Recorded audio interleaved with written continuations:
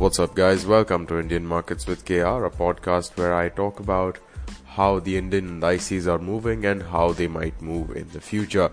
I also talk about a few stocks and my trades. So, glad to see you here, and let's get started.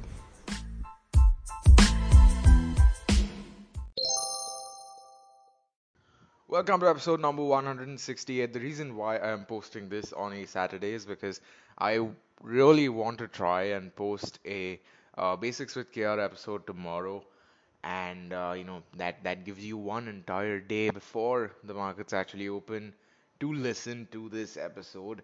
And honestly, it becomes a bit unfair on my side to expect you to listen to these daily updates on Sunday night, which is when I typically end up recording them, which is why this earlier episode. So without any further ado, let us get started. Alright, so starting with the snapshot here, I am looking at NSE's website, market data, and you've got the market snapshot in that. Once again, I'm just letting you know that this is where I'm getting my data from because I just tend to breeze through all of these things, very skim reading kind of thing. And if you want further information on these things, you can always check the website. So we are seeing a fairly positive day actually. On Friday, it's 273 points up for Nifty at 9,266, and the high for the day was just about 9,300, which is pretty decent. We are seeing a net seller day for the FIs and the DIs, but then the ADR is still pretty strong at 3.14. That reminds me of Pi. But the broad market indices show us that the best performers were the small caps, followed by the mid caps, followed by the large caps, which means that once again, the small caps and the mid caps are the best performers out of the lot. What was also the best performer this time was financial services, and specifically private banking. PSU banking was lagging behind. Private banking, financial services, auto, and Bank Nifty as a whole, a really nice performance. Nifty Pharma saw a mild correction. I'm assuming that this is at least partially because of profit booking, because pharma did rally quite a lot on the hydroxychloroquine news.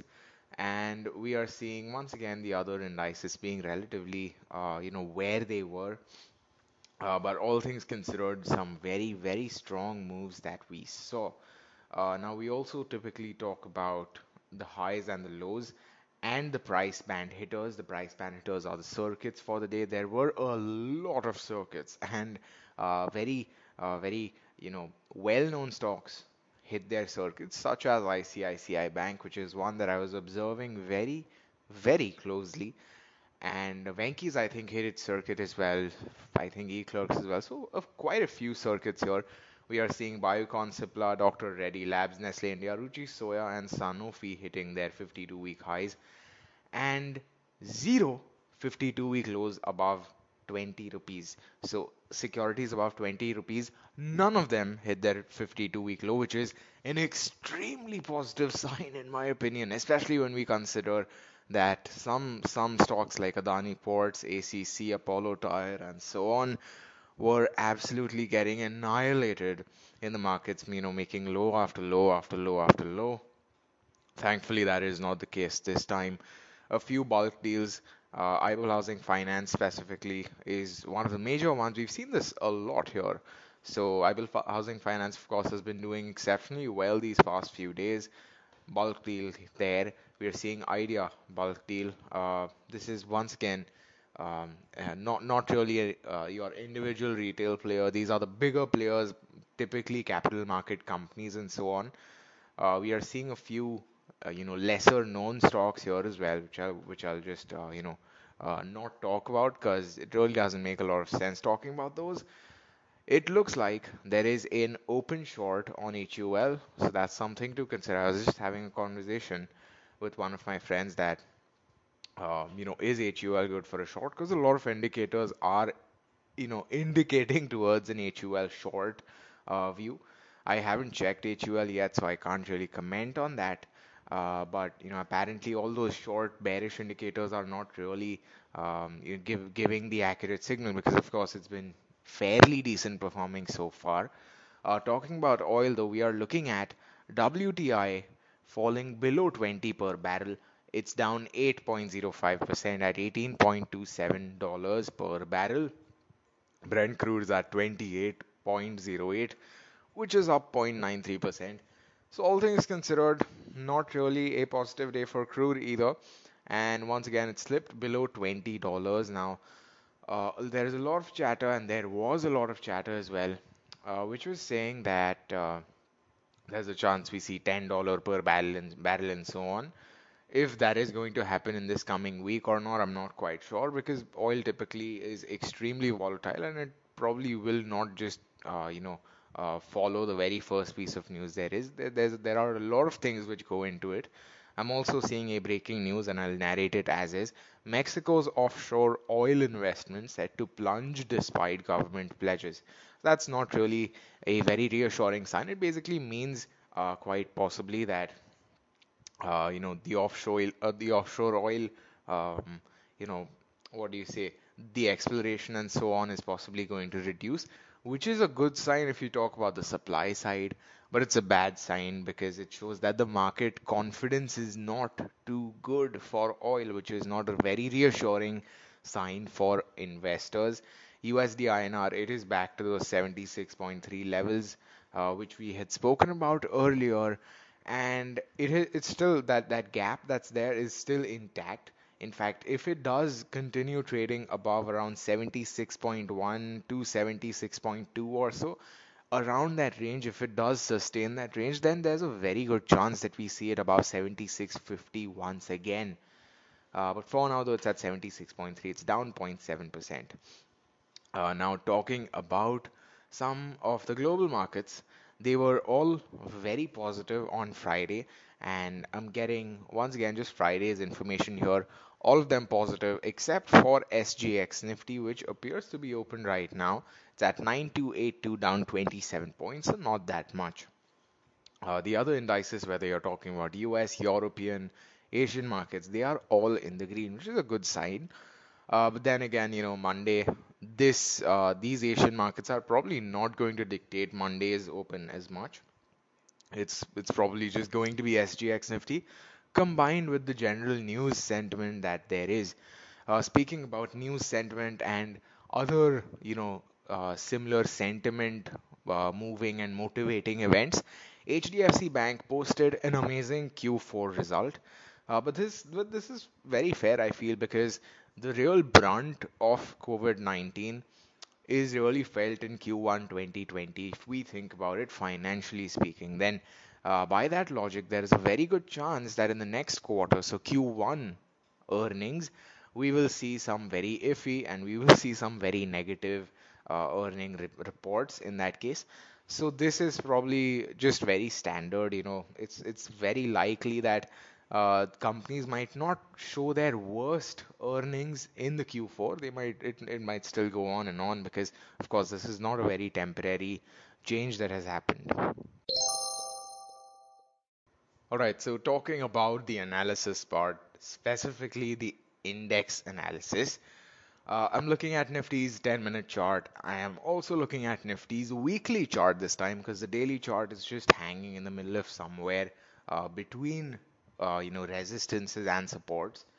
So Nifty daily chart really kind of indecisive and kind of unremarkable in my opinion. The intraday chart of Friday, we are seeing it taking massive resistance from the R3 level, opening at a gap up of about 300 points, which is very strong, of course. The open for the day was the day's high at 9324. The R3 level was at 9322. It fell very sharply from there and it took support at day before yesterday's open, or like the opening candle's closing price was where it took support here. In fact, day before yesterday was also a kind of a CIP right around that price. So it will make a lot more sense if you look at the chart.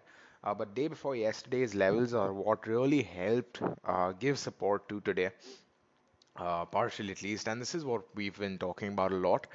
that previous day candle CIPs and such are really going to dictate the price and support zones and such on the day you're trading. So we can fully expect Monday to sort of have Monday's price levels to sort of be dictated by the previous candles and by the previous CIPs and so on that we have seen. If you haven't figured that out already, then please observe the previous levels as well because it's really important. We are seeing almost a U-shaped pattern on the intraday chart or a W-shaped one, depending on what kind of time frame you're looking at it.